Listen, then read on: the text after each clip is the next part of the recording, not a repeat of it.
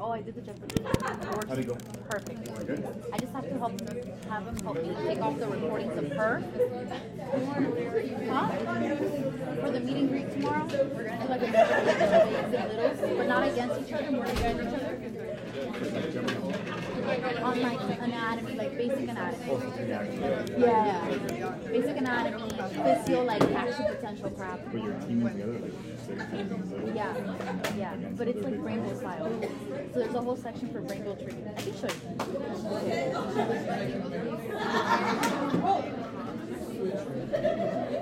Alright guys, so really quick, I'm not going to completely skip over it, but I'm going to go over it really quick. You guys remember mitosis and meiosis? Yes. Cool. Major differences between... Yeah, me neither. Major differences between mitosis and meiosis are what? What cells do they occur in? Right. Which one occurs in sex cells and gametes? Meiosis. Mitosis occurs in All the other all cells. other cells. All right, cool. The amount of cells you end up with, meiosis produces 4, 4, mitosis produces 2. Cool. Crossover of genetic information happens in Meiosis. meiosis, does not happen in Mitosis. Cool. That's about the extent of which I expect you to know anything about meiosis and mitosis for the purposes of anything we're going to cover. Right? So we talked about that. Yes. So somatic cells are most cells in the body, muscle cells, tissue cells, and then gametes are sex cells, sperms, ova, right? Pretty much it, basic stuff. We're going to be going over different chromosomal abnormalities. The main ones we're going to be talking about today are going to be chromosomal abnormalities related to aneuploidy. And aneuploidy is anything that refers to an abnormal number of chromosomes that occur in gamete cells during development. Okay? In later lectures, we'll be talking about deletions, duplications, inversions, and we'll cover those as we go along when we get to those. But today we'll be mainly talking about chromosomal abnormalities associated to aneuploidy. And I think there's one that we covered that's from deletion. All right, so first condition that we're starting with is Down syndrome. When we go through these genetic conditions, there's going to be a whole lot of them that you guys probably will never, ever encounter on your pants. They'll never be tested on, and quite frankly, you may or may not ever see a patient with, because a lot of these are not conducive to life, so most of the patients who have them won't be around when they go see you as a PCP or whatever the case is. So we'll spend more time focusing on the ones that you will be tested on, and Down syndrome, you absolutely will be tested on. So you should know Down syndrome inside and out. The cause of Down syndrome is what? I think we already know this. Trisomy 21. There's an extra 21st chromosome, okay? Why that happens, the most common reason, and when I say most common, pretty much exclusively, is related to non-disjunction. And what that is, let me see, can you guys see the cursor when I move here? Right. Yeah. So when it comes to, we talked about meiosis, eventually you produce how many cells? 4. 4, okay?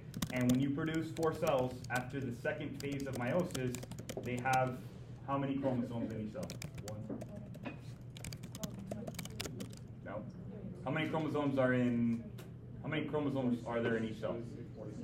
46. Right? Or 23 Right, pairs. 23 pairs. 23 pairs.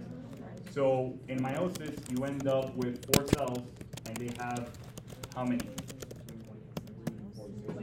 They have 23. Not 23 pairs, 23. Yes. Right. Because you have 23 from the, if you're a male, 23 in the sperm. If you're a female, 23 in the ova. They combine, you form a zygote, and then now you have 46, right? So you have 23. In the process of the anaphase is the phase of meiosis where the cells split apart. Sometimes they don't split apart correctly, and you can end up with 2 that go to one cell, and you can end up with 1 that has none in it. Mm. So when the sperm attaches, you end up with 3 chromosome 21s. Does that make sense? Yeah. Cool. So that process is called non-disjunction. Okay? The chromosomes do not come apart from each other. So you end up, instead of having normal meiosis, where you have 23 chromosomes of chromosome 21 and 1 chromosome 21, you end up with a cell that has 2. and then you end up with a cell here that has none, okay? And then there's other conditions we're going to talk about where it's the same case, but instead of having an extra chromosome, you have one less, okay? So when you have 3, that's called the trisomy, and when you have none here and have one that fuses and end up with 1, it's called a monosomy, all right? Does anybody have any questions about that? So one of the biggest risk factors and reasons why you have non-disjunction is maternal age. Okay, so all of the conditions that are associated to Solange. It's on my FaceTime. Oh, hi Solange. So all of the conditions that are associated to non-disjunction occur more frequently with advanced age. Okay, and the extent to which they occur as age goes up progresses exponentially. So Down syndrome, when you guys get questions about it, the most common question as far as the causes is going to be non-disjunction.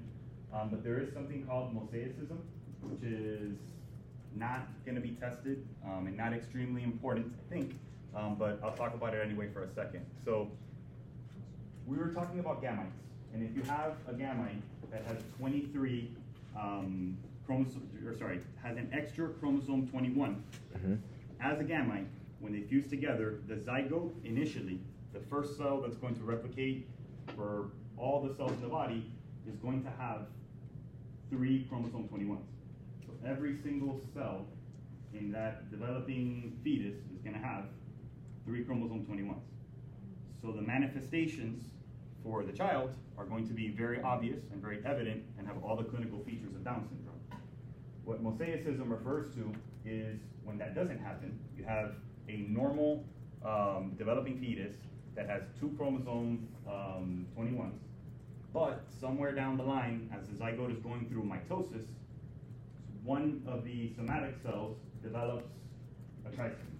And how does that happen? A lot of different ways, through a translocation, many different mutations, and many different reasons that can happen. But because it happens after the zygote's already formed and most of the cells are already having 2 chromosome 21s, the manifestations are significantly less. Okay, it's called mosaicism because it's like a mosaic. You know, they have like different shapes and like patterns, so they'll have a varying degree of normal cells that have 2 chromosome 21s, and then another lineage of cells that have 3 chromosome 21s. Okay, and because it didn't happen in a germline cell, it usually won't be passed down if it's developed afterwards. The earlier this happens, the more cells in the body are going to be affected. The later it happens, the less. Okay, and that's why you see people with varying degrees of manifestations of these conditions. But again, that's very rare, and you're probably never going to have to answer a question about that. So, with all of these genetic disorders, there's a lot of symptoms and signs and presentations that are very, very, very similar, one condition to the next. So you need to do a really good job of pinpointing, or I guess I have to do a good job of pinpointing, the ones that are very unique to each condition, and I tried to do that. So this is not an exhaustive list of signs and symptoms, but short stature is not unique to Down syndrome. There's many other genetic conditions that can cause short stature, but it is part of it. But some of the big ones is going to be the palmar simian crease, and I have pictures of that on the next slide, so we'll go over it. But essentially, instead of having 2 creases on your palm, you just have one big one that goes down the middle. Flat facial profile, again, is not exclusive, but it is common. The epicanthal folds is not exclusive, but is very commonly tested for Down syndrome. Okay, and depressed nasal bridge as well. But palmar simian crease, you will never get a question on another condition that has a palmar simian crease. It's going to always be Down syndrome. Something they really like to test when it comes to Down syndrome is about the systemic manifestations of it. And some of the biggest ones are going to be the cardiac ones. The most common heart defect in patients who have Down syndrome is atrial septal defects, and very specifically ostium secundum. I don't think it's super important for you to know that, but I felt really bad because in Brainbowl, they asked the most common heart defect for Down syndrome. They both did and said ASD really fast too. I was super happy. And then they said they were wrong because they wanted it to be more specific and say ostium secundum. Never seen it on a test question in the pants, but either way, I put it there just in case. Ventricular septal defects, a little bit less common. You probably won't be asked about those. AML and ALL, you may or may not be, I haven't seen those asked often, but Alzheimer's disease is a huge one. So patients who have Down syndrome typically develop Alzheimer's disease and usually develop it a little bit earlier than most other patients would.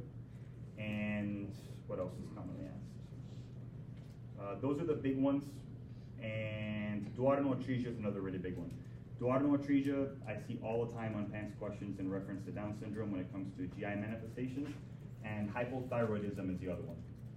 So if you guys learn any of these by memory, the ASD is huge, duodenal atresia, hypothyroidism, and Alzheimer's disease. So those are the four most commonly tested systemic manifestations of Down syndrome that you guys can expect to be tested on.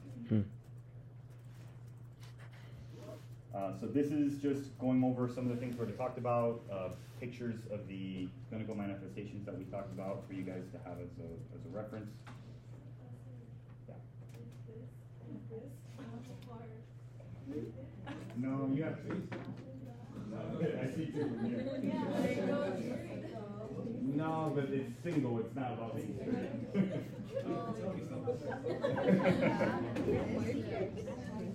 Oh, guys, there's one thing on here that wasn't on the previous, it wasn't on the, I don't think it's, no, it's not. So pay attention to this one because it's not on this slide, so you can miss it. On the picture you see here, it says brush field spots. Yeah. So the patients with Down syndrome sometimes have spots of the iris. And usually they describe them as white spots, but they could be brown, they can be yellow and pigmented. But brush field spots is something that I don't know if it's huge on the PANCE. I've seen questions on them before on like USMLE questions, definitely rainbow questions, and you may see it on my exam, but I don't know for the PANCE. So I would just learn it just in case.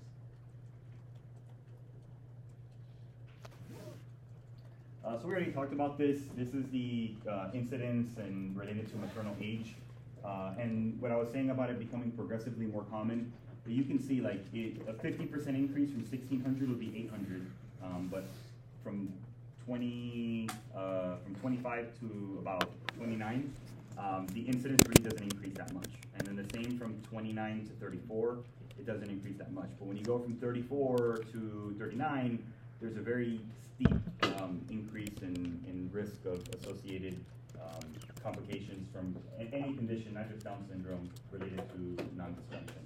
So that's important to know in regards to patient counseling about pregnancy and things like that and associated risks. So when it comes to diagnosing Down syndrome, with most of these genetic disorders, the questions that you're going to get in regards to them is going to be about clinical manifestations, systemic manifestations, expected complications, and a lot of the screening tests are going to be prenatal screening tests or the screening test before the child is born. So for Down syndrome in the first trimester, there's something called the pregnancy-associated plasma protein, which will be decreased in patients with or mothers that are pregnant with a child with Down syndrome, and they typically have elevated levels of beta-HCG.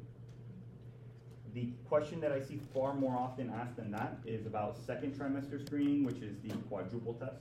And I don't usually see them making the distinction of first versus second trimester. They usually ask about the quadruple screening because the quadruple screening varies on multiple conditions. So they like to ask you what components of the quadruple screening are going to be up or going to be down. So the easiest way to remember is, first of all, you have to remember the 4 components that will test you on them. Alpha-fetoprotein, estriol, inhibin, and beta-HCG. And if you remember high, the HI, the HCG, and the inhibin are high, then you'll remember that the other 2, estriol and alpha-fetoprotein, are deficient. I don't like remembering the deficient thing because the fetoprotein, you have to forget about alpha, and that would just confuse me.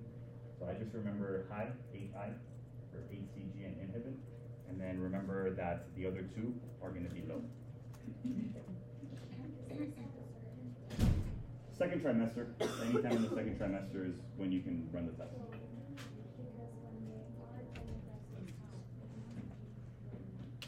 Well, when I say high, I mean like higher than you would anticipate for a normal pregnancy. What do you mean? Well, yeah, there's many reasons. You're not going to see somebody's ACG being, I mean, that could be from an ectopic pregnancy, it can be from multiple gestations, it could be from, you don't use just ACG as a landmark to say that there's a risk for Down syndrome. It's a combination of ACG, inhibin, alpha-fetoprotein. That's why there's 4 markers. So you look for a pattern with all 4 markers combined. Yes, they're all drawn at the same time. So ultrasound is another test that will help you identify possibilities in general conditions. The ultrasound, like, be careful, the nuchal translucency can be seen in multiple chromosomal conditions, so I would not rely on that as a good measure of Down syndrome. That can happen in many different conditions, so I wouldn't be too worried about that. With all these conditions, the confirmatory test is going to be amniocentesis or chorionic villus sampling, although there's some associated risk with doing these procedures and affecting the pregnancy. So a lot of times, for that reason, these tests aren't always performed. So even though they're very sensitive and they are going to give you a definitive answer in terms of the associated risks, a lot of times you're not performed. So maybe if you perform an ultrasound, maybe if you perform the quadruple screening, and you see that there's an elevated risk, at that point you can offer something like amniocentesis, but typically not performed routinely in order to rule out these conditions in and of themselves. So when it comes to health maintenance, it's important to remember the risk factors we talked about, like hypothyroidism and the ASDs. So routinely, if you have a patient who has Down syndrome, you want to screen them for things like ASD, for thyroid function tests, check for hypothyroidism. Cervical x-rays is also important in order to make sure that they have good cervical stability, especially before any procedures. Santos always likes to talk about that before manipulating the neck. Patients with Down syndrome is another category where you want to be careful performing any maneuvers involving the neck. The next condition we're going to talk about is Turner syndrome. Turner syndrome, much like Down syndrome, is as a result of non-disjunction. But instead of having an implantation in the cell that has an extra chromosome, it's implantation, or it's the lack of the monosomy of one of the sex chromosomes. Okay, so for that reason, when you guys see 45XO as the genotype, that means there's 45 because you're missing a chromosome, and the chromosome that's missing is the second X chromosome, or one of these X chromosomes. Okay. So non-disjunction is the most common cause of Turner syndrome. Most monosomies are going to result in spontaneous abortion and are not conducive to life. And Turner syndrome is one of the only exceptions to that rule. Interestingly enough, it says it's not related to maternal age, which I thought was different, but my bad. It's not common. Down syndrome is significantly more common than Turner syndrome, so you will see Down syndrome a lot more commonly. I think I've seen one patient with Turner syndrome in my entire time practicing, and I've seen multiple Down syndrome patients. So short stature, again, like I said, short stature is not exclusive to Down syndrome. Many genetic conditions result in low stature. Some of the big features that you're going to see, obviously, if you're missing one of the sex chromosomes, the main features that you're going to see associated to the condition are going to be related to sex characteristics. Okay, so these are going to be patients who typically don't undergo puberty, are going to be infertile, and are going to have a lot of abnormalities involving the genitalia. Cardiac manifestations are very big. We talked about atrial septal defect and Down syndrome. You will absolutely, I can almost guarantee that you will have a question about Turner syndrome, not just on my test, but on your pants, in reference to coarctation of the aorta. Bicuspid aortic valve, not as much, but also important because if you have a bicuspid aortic valve, you're at risk of developing what? Yeah, aortic stenosis, right? So these are patients that can have early onset aortic stenosis, so important to them.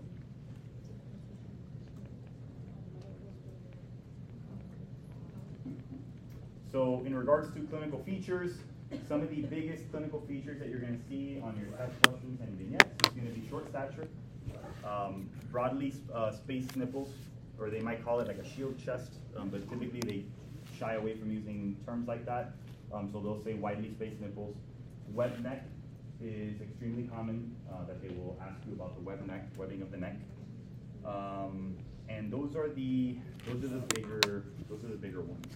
There's obviously many characteristics that describe it, but the shield chest or widely spaced nipples, short stature, and webbing of the neck are going to be your most common tested topics. So diagnosis, confirmatory is going to be by chorionic villus sampling, and you'll be able to identify that they have an absence of one of the sex chromosomes. But there are many other things on ultrasound that are pretty unique to Turner syndrome that they may or may not test you on without giving you the 45XO. Okay? And the big ones are going to be the presence of coarctation of the aorta on ultrasound and the presence of horseshoe kidney. Okay? So those are your big ones. Fetal hydrops, just references to fluid accumulation in different spaces like the pericardium, the abdomen, but that, again, that can happen with many conditions. Increased nuchal translucency, we saw that also in Down syndrome, so do not take that as something to indicate to you what condition we're talking about. But there is the hygromegaly, which is an increased fluid accumulation in the neck, which, when it subsides, is responsible for the webbing of the neck, because it distends a lot of the skin in the neck, and then when it resolves, it leaves some webbing of the skin in the neck. Klinefelter syndrome is another condition that is commonly tested, and you can definitely anticipate you will have on your pants at some point or another. Will definitely be tested on my exam as well. And we talked about in Turner syndrome that there was lack of one of the sex chromosomes. It was 45XO. Klinefelter syndrome is the opposite. There's an extra chromosome. So that's why it's 47 instead of 46. You have 47. And the phenotype is going to be XXY. So you have the two female sex hormones, and you also have one male sex hormone. So these are going to be patients that are male or female, technically, based on their genotype. Right? Male because they have the Y chromosome. But they have two X chromosomes, so they're going to display many female characteristics as part of their phenotype. They're going to have the appearance or many characteristic features that you would expect to find in females. This is the most common cause of male hypogonadism.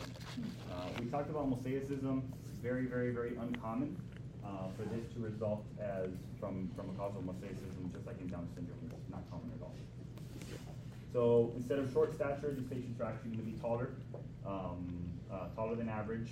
You're going to have infertility, again, just like we said with Turner syndrome. Anytime you have chromosomal abnormalities affecting the sex chromosome, they're going to affect the development of the gonads, and they're going to affect fertility, puberty, and all of the sexual characteristic development.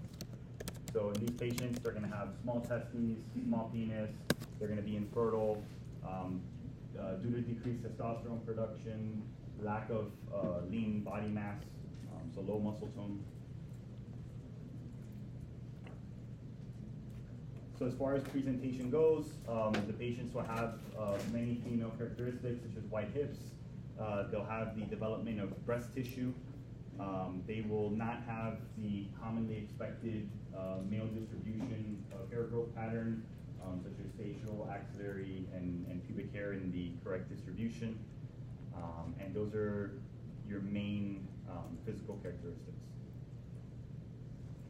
Any questions so far? All right. So this is a condition that you probably will never be tested on your pants. I have never seen it as part of the pants blueprint, but it's something that I would know about either way, because if you do get a question on it, there's just a few things you need to know about this condition, and they will help you because there's not much they can ask you about it. And that's Cru-Du-Chat syndrome, and the name translates directly to cat-like cry. And the only thing I need you guys to know about this is what it's caused by, which is a deletion of on the small arm or the short arm of chromosome 5. And in regards to patient presentation, The abnormal cat-like cry is going to be, if they ask you anything, likely what they're going to go with. Everything else is features that are extremely common to many other conditions. So you can already see in the facial features, wide set eyes, epicanthal folds, low set ears. These are all things that we saw in the presentation of what? Down syndrome. It's like Down syndrome, right? So yeah.